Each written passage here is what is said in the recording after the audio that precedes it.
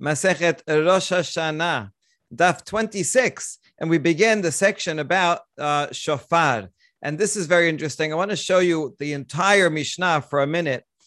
We started off with the 4 different times of the year when we have a new year, and then when the world is judged, and 6 times of the year when the messengers go out, and that's how we got into the laws of sanctifying the new moon. And that occupied us for the entirety of chapter 1 and all of chapter 2. And then, strangely, the first Mishnah of chapter 3 also.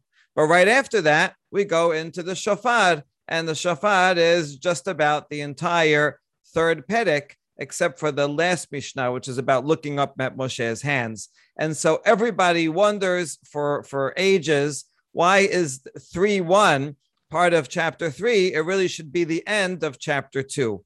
So it's a very difficult question. You can see Tiferet Yisrael asks why this sharp knife has been placed between the 2 chapters right over here. So I'd like to offer one response now based on Professor Wolfish, and another one we'll get to at some point. And number one is, you see that the first chapter of the Mishnah ends with the pasuk, Ele mo'adei Adonai asher tikru otam bemo'adam, that you have to declare the new moon on the correct day, bemo'adam. And this is a justification for the fact that witnesses are allowed to travel even on Shabbat, which is this whole section opens and ends on traveling on Shabbat. So it ends with this verse, and then chapter 2 also ends with that verse. I mean, it's the whole story, but the center point of that story is Rabbi Akiva's derasha, Ele mo'adei Adonai mikra kodesh asher tikru otam, but leaves out the word b'mo'adam to mean that it does not have to be on the correct astronomical date. Whenever the authorities, the Bet Din decides, then that's fine. They can constitute the calendar. So this is in a way the opposite message of the end of chapter 1.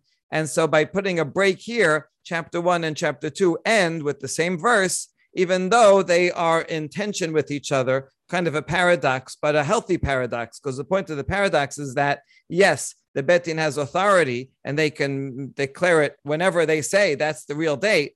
On the other hand, they have to try. They have to be going and looking up at the sky and examining the witnesses. So their goal has to be to get to the correct b'mo'adam, even though if for whatever reason they don't, by mistake or on purpose to set the calendar, even if they don't, it's nevertheless valid. So these are the 2 poles of what the Bet Din would have to deal with. Okay, but we will see how seeing, all of Israel seeing, is going to be related to the symbolism of shofar, where everybody's also hearing, but we'll get there in due course. Okay, so now for the Mishnah today, we're going to be asking the question, what kind of animal can we use to derive the shofar? And for the first Mishnah is going to give us the opinion of the sages that say any animal, a horn, but not a cow and not a bull.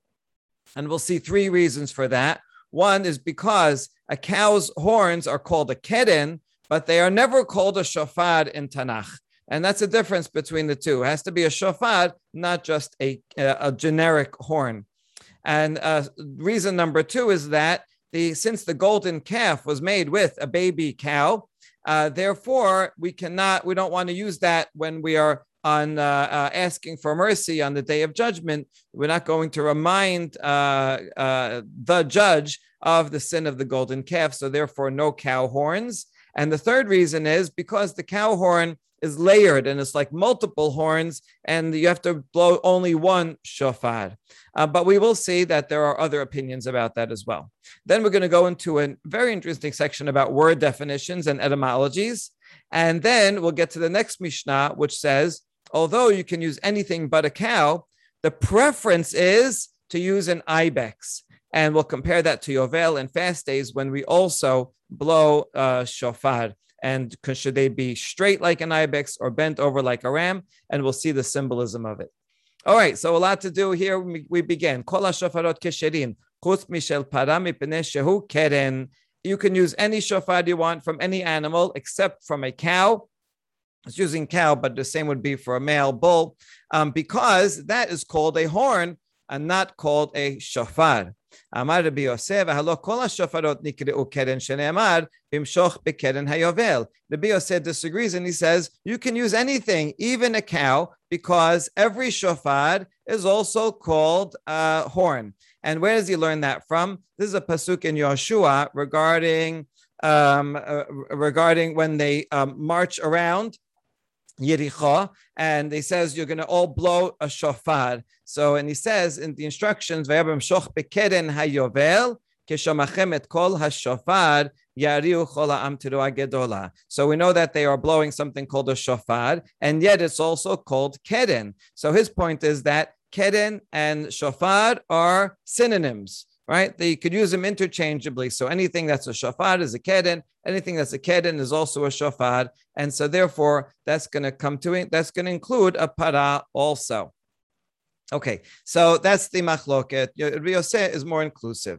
So now we're going to go through a bit of a back and forth between Tanna Kama and Rabbi Yosef, why they say each their opinion. Shapir Kama Rabbi Yosef. First we say, Rabbi Yosef seems to have a point. This pasuk does mention keren and also is talking about and mentions shofar. So they do seem to be the same. And so for sure, any keren, including that of a cow, should be okay, right? How about Rabbanan? But Rabbanan, kol ha-shofarot ikru shofar v'ikru keren. The para, keren ikri, shofar la ikri. So he says, I agree only one way, and every shofar is a shofar, and there's also a keren. So keren, his point is that horn is the larger, more general category, and that subsumes, that includes any type of shofar. However, the other way around is not true. That of a para is called a keren, but is not included in shofar. So every shofar can be a horn, but not every horn is a shofar. They're not synonyms. Keren is a wider definition. Shofar is a smaller definition. And he has a proof. Tichtiv, bechor shoro hadar lo vekarnei re'em kar nav. This is in Vizota Beracha, the final Beracha to Yosef. Is that his firstborn bull, grandeur is his, and his horns are the horns of a ram, here's his wild ox or a ram. So you see that karnei re'em karnav, and so here we see the word keren without the word shofar. So you see that it's called a keren and not a shofar. Right, b'chol shoro, that's what we're learning from. Sorry, right, b'chol shoro. You see the word shor is related to keren. It's called keren, but it's not called shofar. There you go. Re'em is both. Re'em is both a shofar and a keren, but we're learning it from the word shoro. So Rabbanan have a proof there that in fact it's only called keren. So they're not that of a bull is no good. But Rabbi Yosef Malach the paraname ikre shofar dichtib vatitab ladonai mishor par im shor lama par im par lama shor elamai shor par mishofar. Okay, this is a very creative derasha. The entire pasuk here in Tehillim says vatitav ladonai mishor par mikeren makrin mafris. The pasuk before says Hashem accept my prayers, my thanksgiving, and my thanksgiving prayers should be better to Hashem than an ox, than a bull with horns and hooves. Okay, that's the simple reading of it. And you see that in the punctuation here in the English, it's a parallelism. Vatitav la Hashem mishor, and then par mikeren mafris, or something like that. Then oxen, and even more than bulls with horns and hooves. But it's really hard to read the syntax. And the question of the Talmud is, why would you say mishor and par? Why the double language? If you said shor, why mention the male shor and par also male? The bull and ox. Bull and ox are the same animal. Ox just means that it was castrated to calm it down. So why the doubling of it?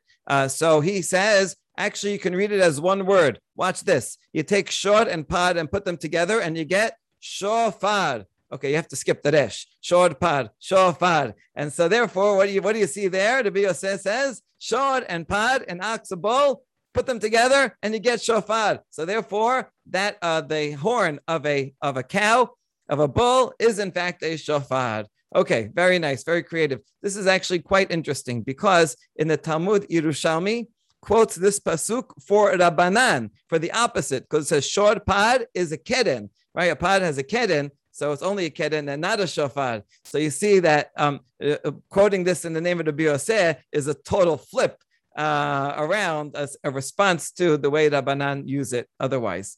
Okay, so this is really cool. Now, V'Rabbanan, what are they going to do with this? Kedrab matana, damara matana, my shorpad, shehu gadol kapad. They can read it a pashat way that it's better. My prayers are better to Hashem, or more favorable to Hashem than a shod that's as large as a pod.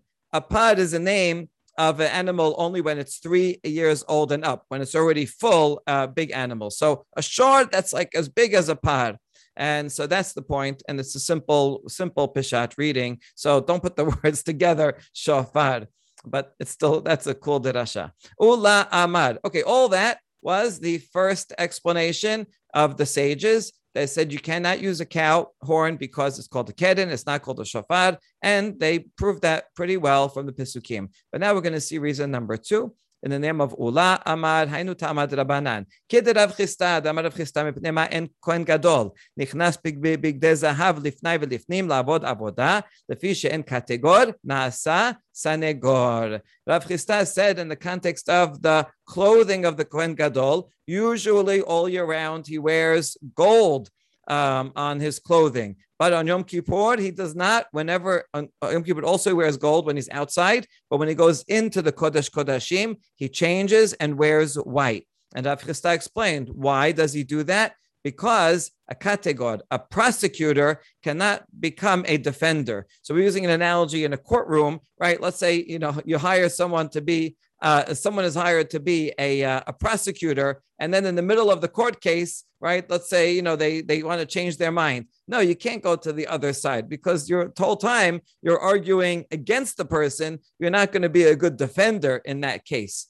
So that's true in legal cases. And we're applying that here also, that gold, because the golden calf was made out of gold, and that was the quintessential sin of Bnei Israel. Therefore, on Yom Kippur, when we're coming to beg for mercy, it is not appropriate to wear gold, and that will remind Hashem of that quintessential sin. So when he's going into Kodesh Kodashim, he wears white. Now, what does that have to do with us? It's the same point, that just like he doesn't wear gold, so too, we don't want to bring a calf, which is a baby cow, into the, we don't want to use the horn on Rosh Hashanah. We don't want to use the horn of a cow, because the horn of a cow will be a reminder of the cow, the calf, the golden calf. So don't use that animal, use a different animal. Good. That's the explanation of Ula, applying Rav Chisda's statement about clothing to the origin of the shofar. Good. Now, velo, haika dampar. Hold on. Do we not have anything regarding bulls on Yom Kippur? We do. One of the animals that must be brought is pad hachatat. Asher lo. So he brings the blood of a bull. So why don't you say over there, oh, no good, it's going to remind Hashem of the Chet HaEgel. So there we answer, ho'il v'ishtaneh, ishtaneh. It's a different form. He slaughtered it, and he's only bringing the blood. He's not bringing the animal itself, but the shofar is an actual, piece of the animal. And so it's more of a reminder. All right. And what about other things that are made out of gold? The ark cover, the kiruvim, they're all made out of gold. So why don't you say no gold in the Kodesh Kodashim? And the answer to that is Choteh bal yakriv amrinan. We meant that a sinner should not bring gold in. If it's already in the Kodesh Kodashim as part of the furniture that remains there, that's okay. But the person, the sinner, the Kohen Gadol, we're calling a sinner because he's representing all Bnei Israel, and so he's coming in with gold, that's not appropriate. But the furniture is okay. All right, fine. But the Kohen Gadol does bring in the spoon and the coal pan with the incense, and that is made out of gold, so he is bringing it in. That's fine also. Those are just temple vessels. We mean that he shouldn't adorn himself with gold, coming in like, oh, see, look how beautiful I am with this, with my gold uniform, and that would be degraded, kind of showing off with using something that you just not just, but a long time ago used as something sinful, we should be more sensitive and keep away from that. Okay, last question. Yeah, but even on Yom Kippur, he wears bigdei zahav. He wears golden clothes when he's not in the Kodesh Kodashim, and mibifnim kamrinan. So only when he goes in, but outside is okay. Yeah, but now compare it to shofar. Shofar nami bachutzu. We blow shofar on Rosh Hashanah. We don't blow it in Kodesh Kodashim. They would blow it outside. We blow it in Bet Knesset. They blew it in the Bet HaMikdash too, but outside. So just like he can wear golden clothing outside the Kodesh Kodashim, shofar should also be okay. And final answer, kevan de zikaron hu kebefnim dameh. No, because the purpose of the shofar is to evoke God's remembrance. And it's like, an intimate cry. And so therefore, that moment is similar to the moment when the Kohen Gadol goes into Kodesh Kodashim, right? This is a very, very powerful cry and prayer. And so, it's since it's like, the high point of Rosh Hashanah, it's similar to the high point of Yom Kippur, and that's why it nevertheless is not appropriate. So it's true, there's other gold things that happen in Yom Kippur, and there is blood of a pod, but all that is not as significant as that shofar moment, and so we do not want to recall Chet HaEgel at the time. Okay, so that answer is fine. The only problem with it is that it goes against the Mishnah. The Mishnah gave an explicit reason. The Mishnah said because it is a keren, and it's called a keren. It's not called a shofar. So the Mishnah just gave a simple definitional answer.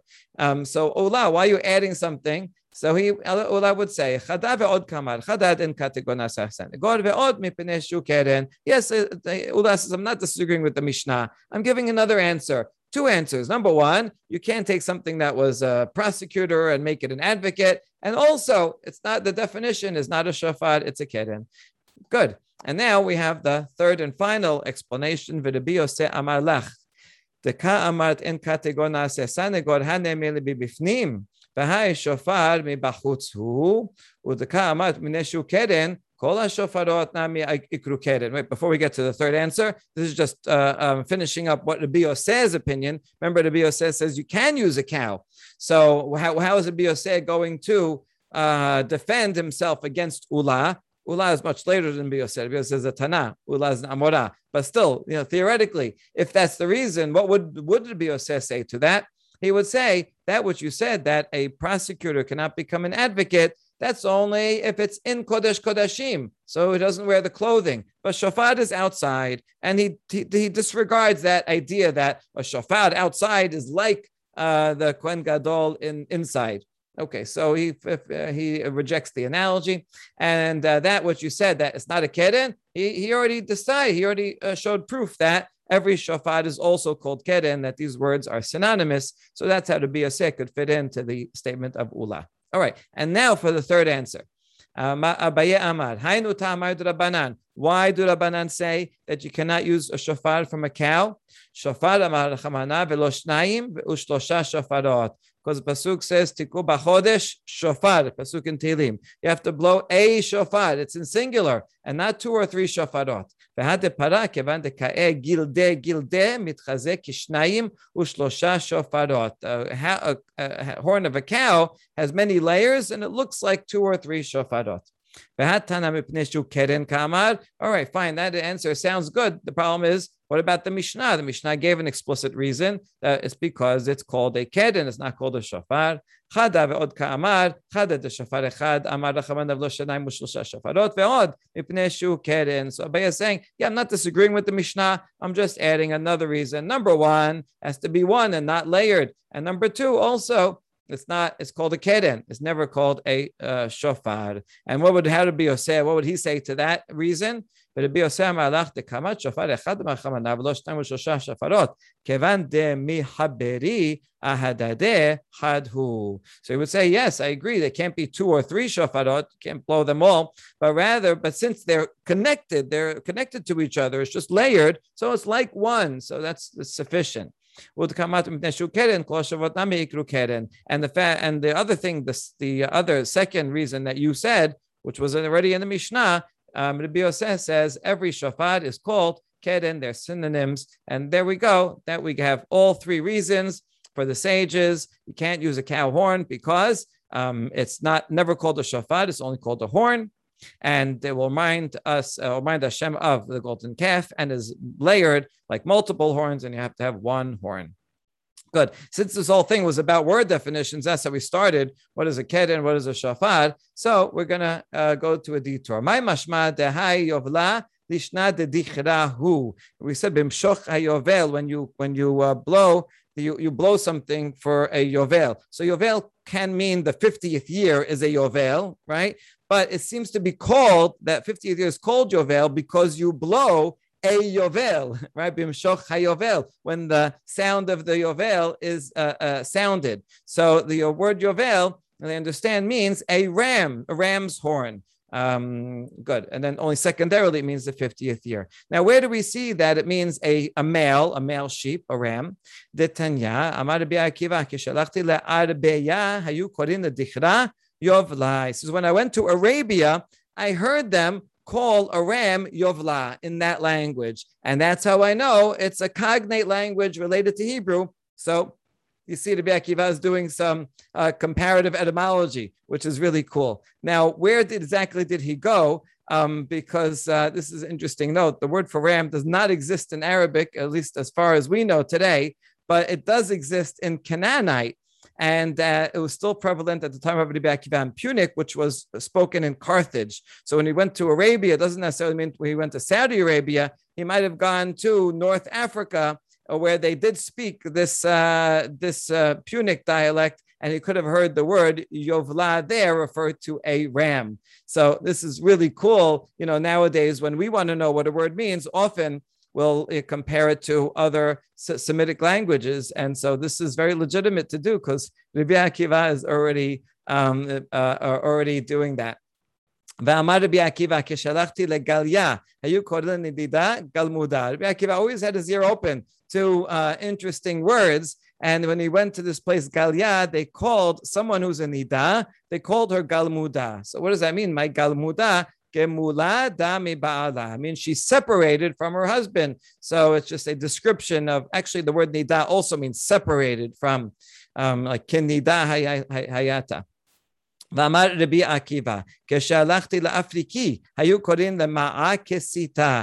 When he traveled a lot, he went to Africa, and he heard them call a ma'a, which is a certain coin, they called it kesita. Now, who cares? Lefarushe me'a kesita. Torah says that Yaakov bought a field from Shechem, from the Edomites, and he bought it with 100 kesita. And we're wondering, what is it? How much is a kesita deoraita? Me'a danke. So now we know that is the same as 100 danke, and danke is the same as ma'a. So now we can calculate exactly how much that is. Okay, regarding buying land, another etymology. Amar Rabbi, keshalachti lecharke hayam, hayu korin lemechira kira.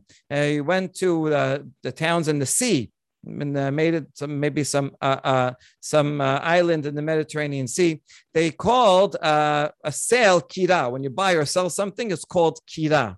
How does that help us? Lefarushe asher kariti li. When it was all the way at the end of Bereshit, after Yaakov dies and after Yosef is about to die, he goes and tells, after Yaakov dies, Yosef goes to Paro and says, my father made me promise that he would bury me in the place that Kariti back in Canaan. So therefore, can I have permission to take my father Yaakov and bury him in Canaan? So this phrase, Asher Kariti li, so Rabbi says it means that he bought that land. Okay, this is interesting. I think the peshat here mean of Asher Kariti li is coming idug, right? That I dug or that I prepared. So saying that he purchased is really curious because we know that Yaakov, says in a few Pesukim later, was buried in Me'arat HaMachpelah. And Yaakov did not buy Me'arat HaMachpelah, Avraham did. So what do you mean that I bought? If you say that I prepared, that's understandable. He's telling Paro that my father Yaakov had prepared himself to to be buried. He wanted to be buried in Me'arat Machpelah. Dug also would be not literally dug, but that he had in mind that that would be a resting place. But purchased, what would that mean? So this seems to be connected with the previous Darasha and the whole story, because the question is where is Esav buried? Esav has claim to Me'arat Machpelah because it's his family, right? And so is Esav buried there too? Some say yes, but others will connect these two together and say that this land that Yaakov bought was Esav's right to Me'arat Machpelah, and therefore that I bought, I can be buried there, not Esav. Okay, so there's a whole lot going on here between the lines. Okay, more etymologies. Amar Rabbi Shimon ben Lakish keshalachti l'tchum kan nishraya hayu korin lechala nifni utanegol sechvi. So he went to this place, Besh Lakish, and he heard that a bride is called Nifni and a rooster is called Sechvi.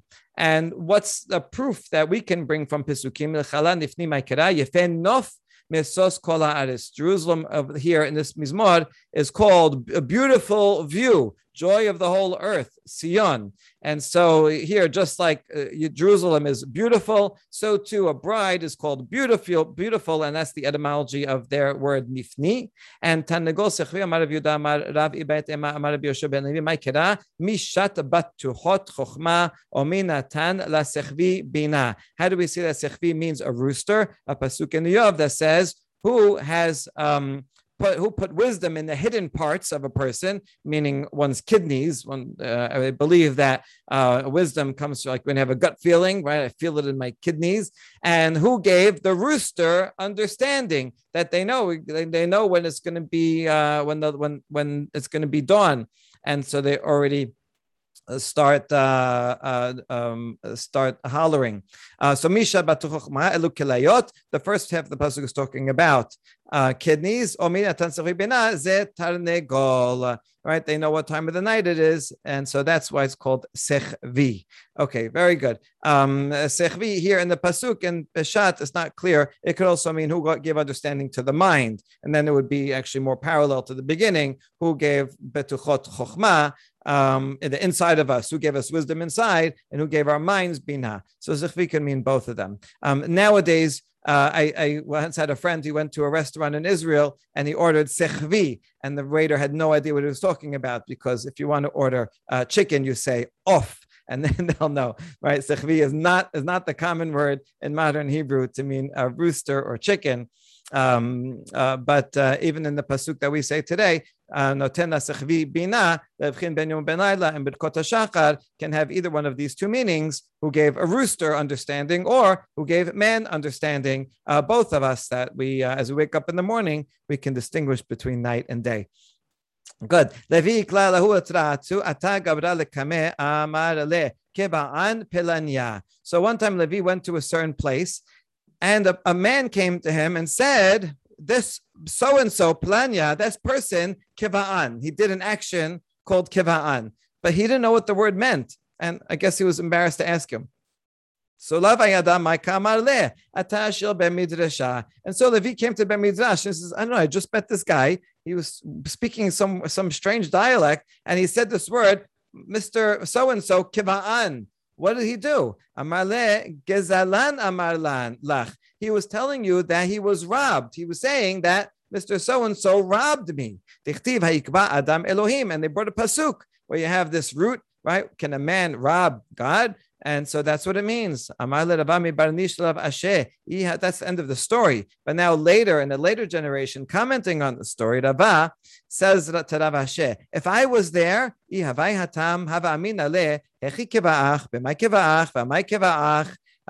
would have asked him some questions if I didn't know what the word means. And I would say, how did he keva you? Well, why did he keva you? Right? With what did he use to keva you? And then as he would answer, I could figure out what he meant by that word. Right? This happens sometimes if you don't know, someone's name or what the term refers to. In the course of conversation, you ask questions and then you can figure out, oh, I see, yeah, you're related to that person. That right now I can figure out who you are or what you meant. So I would have asked him indirectly. Now, yeah, but Levi didn't know that it had anything to do with another person. Maybe he meant in Isur. Maybe he thought that this Mr. So-and-so, kiva'an, means he ate non-kosher. I don't know. He didn't know. Then those questions wouldn't make sense, right? How did he do that to you? Wouldn't make sense. So he didn't know how to phrase it in a question. He just said, nice to hear that. I don't know what he's answered. Okay. Lo havu yad'u rabbanon mai sedugin. Other words that the rabbis were not clear about what they meant is the word sedugin.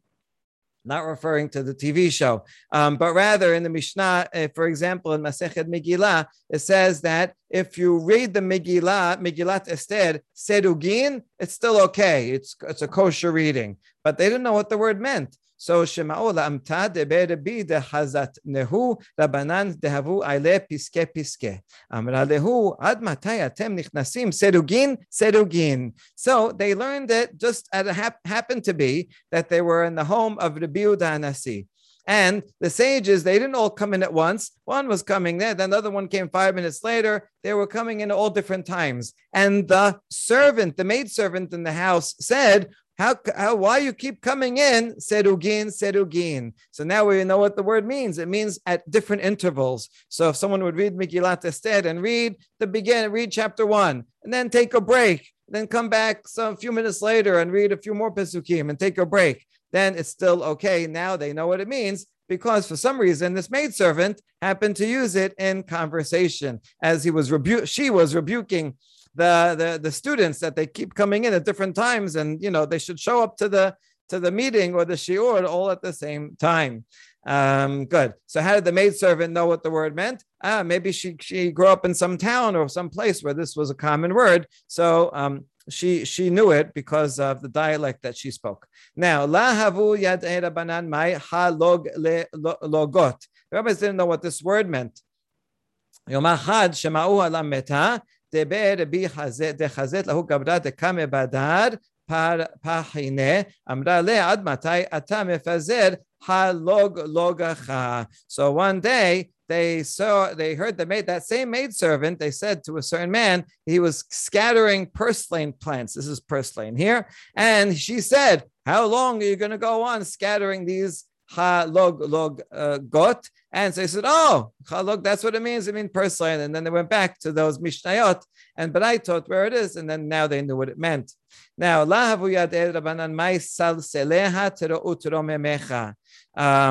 is actually a pasuk. It's really quite amazing that the Gemara is telling us that the rabbis didn't know what certain pasukim meant. There are some difficult words. We have the benefit of their wisdom and also the benefit of concordances and dictionaries and comparative languages that we've been able to mine, but they didn't have that, and so there were some words that they didn't know. Yom achad shema'u halameta deber bi davat amra lehahu gabra dava ka mehapech bes'areh amra le ad matay ata mesalsel bis'arecha. So one time, this maidservant, she's like a treasure trove. She's like a Merriam-Webster. Maybe that was her name. And she saw someone curling his hair, and she rebuked him and said, how long are you going to misalsel your hair? And now we understand that it means, in the pasuk, it means to turn something about, turn wisdom about, and it will exalt you, which makes sense to be in Mishle. Okay, this maidservant had a sharp tongue. She keeps rebuking the sages for different things, but thankfully, she used nice language when she did so we can learn a lot. La havu yad rabanan mai v'tiha b'mat'ateh hashmed. Another pasuk in Yeshaya. We don't know what this means. Strange word. It looks like kind of like an Aramaic word.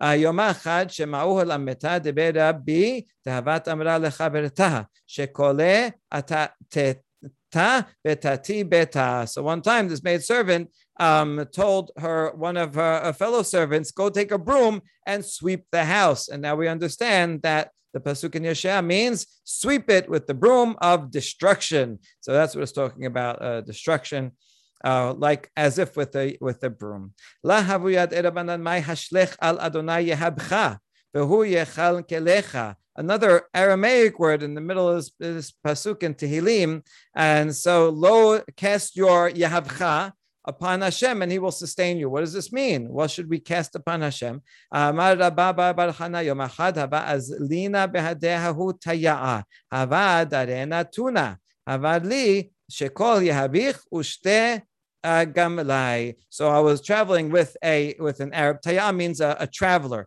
So when it says first to Arab, it's talking about some nomadic tribe that they were with. Right? Remember the rabbis of the Talmud lived before Islam was invented. So right, these were just Arab tribes. And so he was traveling with this guy, and the guy said he was carrying a load, and the rabbi was carrying a load, and this Arab traveler said to me, "Take your yahav and put it on my camel." And so there you go. And now that I learned that yahav means your load, and so it means the same thing in Tehillim, right? Take your burden and cast it upon Hashem. And say, Hashem, help me with my burden, and He will sustain you. Very good. So it's always important to get the right derivation and etymologies of the words of Tanakh and of the Mishnah, and this is a good lesson that we should use all grammatical, etymological tools in order to understand the Tanakh as best as possible. And we get to finally the next Mishnah, which is now going to follow up. And so we learned that you can use a cow horn, and so technically you can use anything else. But now we're going to talk about the preference is with an ibex that is straight. Shofar shel Rosh Hashanah shel Yael. Pashut, an ibex. This ibex in this picture is a bit curved, but some of them are straight also. Upiv misupeh zahav, and it's good to plate. You should plate the opening with gold. The Gemara will say that you're not allowed to actually do that. But okay, we'll get there tomorrow. And in the Bet HaMikdash, the way they would blow is they have the shofar blower would stand in the middle.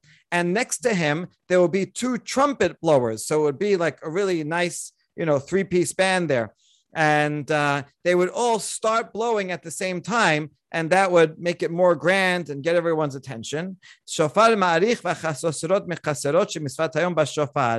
though they'll start at the same time, the trumpets would stop blowing after a short time. They would just accompany it.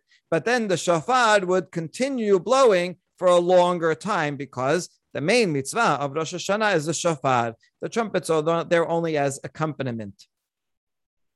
Ubeta'anit b'shel zecharim. On fast days, they'll say no rain came for a long time and had a fast day. So also they would blow shofar as part of the tefillah. And so on a fast day, you should use a ram's horn, kifufin, ufihen mesupeh kesef. So these are bent over, and they are covered with silver on their mouth holes. And in that case, you have the two trumpet players in the middle, and the shofar would be outside, because shofar mekaser v'chasosrot ma'arichot shemisvat shofar b'chasosrot. On the fast day, the pasuk says you should blow a chatzosrot when you're in trouble. So the main mitzvah is the trumpets, and the shofar would then start together with them, but stop, and the chatzotzot would continue blowing. Okay, what is the meaning of this? If it's straight or bent, the Gemara and the end today will explain that this has deep symbolic meaning. On the fast day, we feel humbled and bent over because we're worried about the rain. So therefore, the shofar that we blow should also be bent over, reflecting our own spirit. On Rosh Hashanah, however, you should feel confident and straight and be able to stand up. Like, we are declaring Hashem as the king. We feel confident that we will be judged for good. And so this is very interesting. Now, another time that we blow shofar is on Yom Kippur, on the Yovel, the 50th year, and we blow it on the shofar on Yom Kippur. So Yovel is like Rosh Hashanah regarding what you blow, and also regarding the berachot, just like we do the Musaf on Rosh Hashanah, and we have Malchuyot, Zichronot, Shofarot. So too on Yovel, whenever it's Yovel, that Yom Kippur, we also have that same Musaf with all of those blessings. And so you see, according to this, just like Rosh Hashanah, you should blow a straight one. So to Yovel is a happy, celebratory, confident, also blow the straight ibex. That's all Tanakh Kama. Rabbi Yehuda Omer Berosh Hashanah tukin b'shel zecharim ubayoblot b'shel ye'alim. Rabbi Yehuda disagrees and says Rosh Hashanah you should use the male ram bent over. I think there is encoded in here a fundamental disagreement regarding the nature of Rosh Hashanah.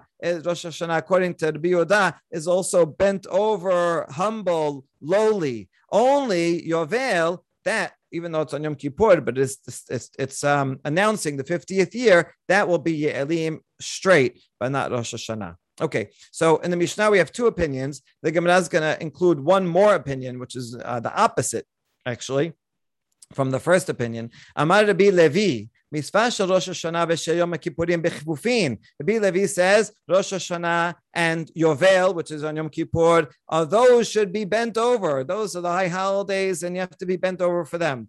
V'shel Kol Hashanah b'pshutin. But for the fast days, which are on all the rest of the year, that straight ones. Okay, exactly the opposite. So that's very curious. Now we wonder, the Tanakh Kama didn't agree with that because the Tanakh Kama said Rosh Hashanah should be straight. And Rabbi Levi said, you're saying Rosh Hashanah should be bent. Well, okay, Rabbi Levi doesn't have to agree with Tanakh Kama. He can agree with Rabbi Yehuda. Huda Marki Haitana de Tanya, Rabbi Yehuda Omer, Berosh Hashanah hu tokin b'shel zecharim kefufin, or bayovlot shel ye'alim. That's just a quote from the ending of our Mishnah. It really could say Ditanan instead of Ditanya. Okay, so he could follow Rabbi Yehuda, at least regarding Rosh Hashanah.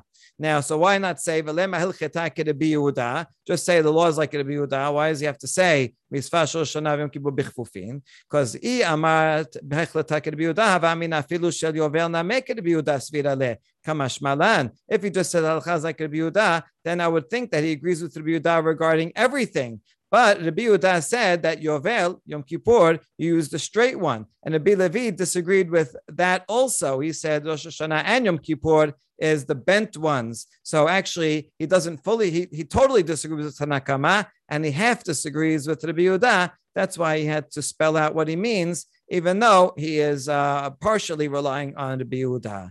And finally, we end the daf with the deeper philosophical explanation.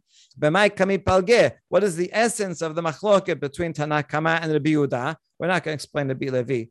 Mor savar berosh Hashanah kama dechayif inishtate tefe ma'aleh. First, we're going to explain Rabbi Yehuda. He says, Rosh Hashanah, you should use a bent ram's horn, because the more that you bend your posture and bend your mind and be humble and lowly, that's better for someone, for a better attitude, so that you will make teshuvah.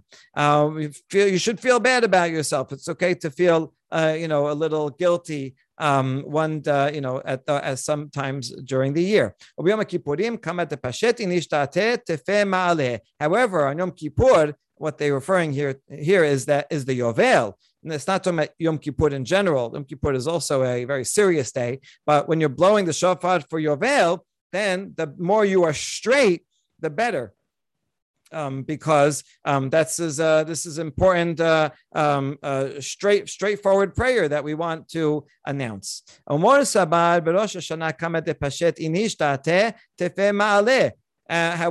the Tanakh Kama says, Rosh Hashanah, it's better to be straight. If you're straight in your mind and you're straight in your crookedness, that's what they explain here. Or I think it means that you should feel confident. And if you just feel guilty and I'm nobody, I'm nothing, I can't do it, then you're not going to be able to make teshuvah as well as if you say, I'm going to dress nicely and have a beautiful meal and announce Hashem is the king and feel special. And in that way, I'll turn over a new leaf and I'll do everything correctly from now on. So better to sing joyously and have confidence. And then finally, B'taniyot, kama dechayif inish ta'ateh tefeh ma'aleh. But for sure, both Tanakh Kama and Rabbi Yehuda agree that on fast days, one should be humble and therefore bent over.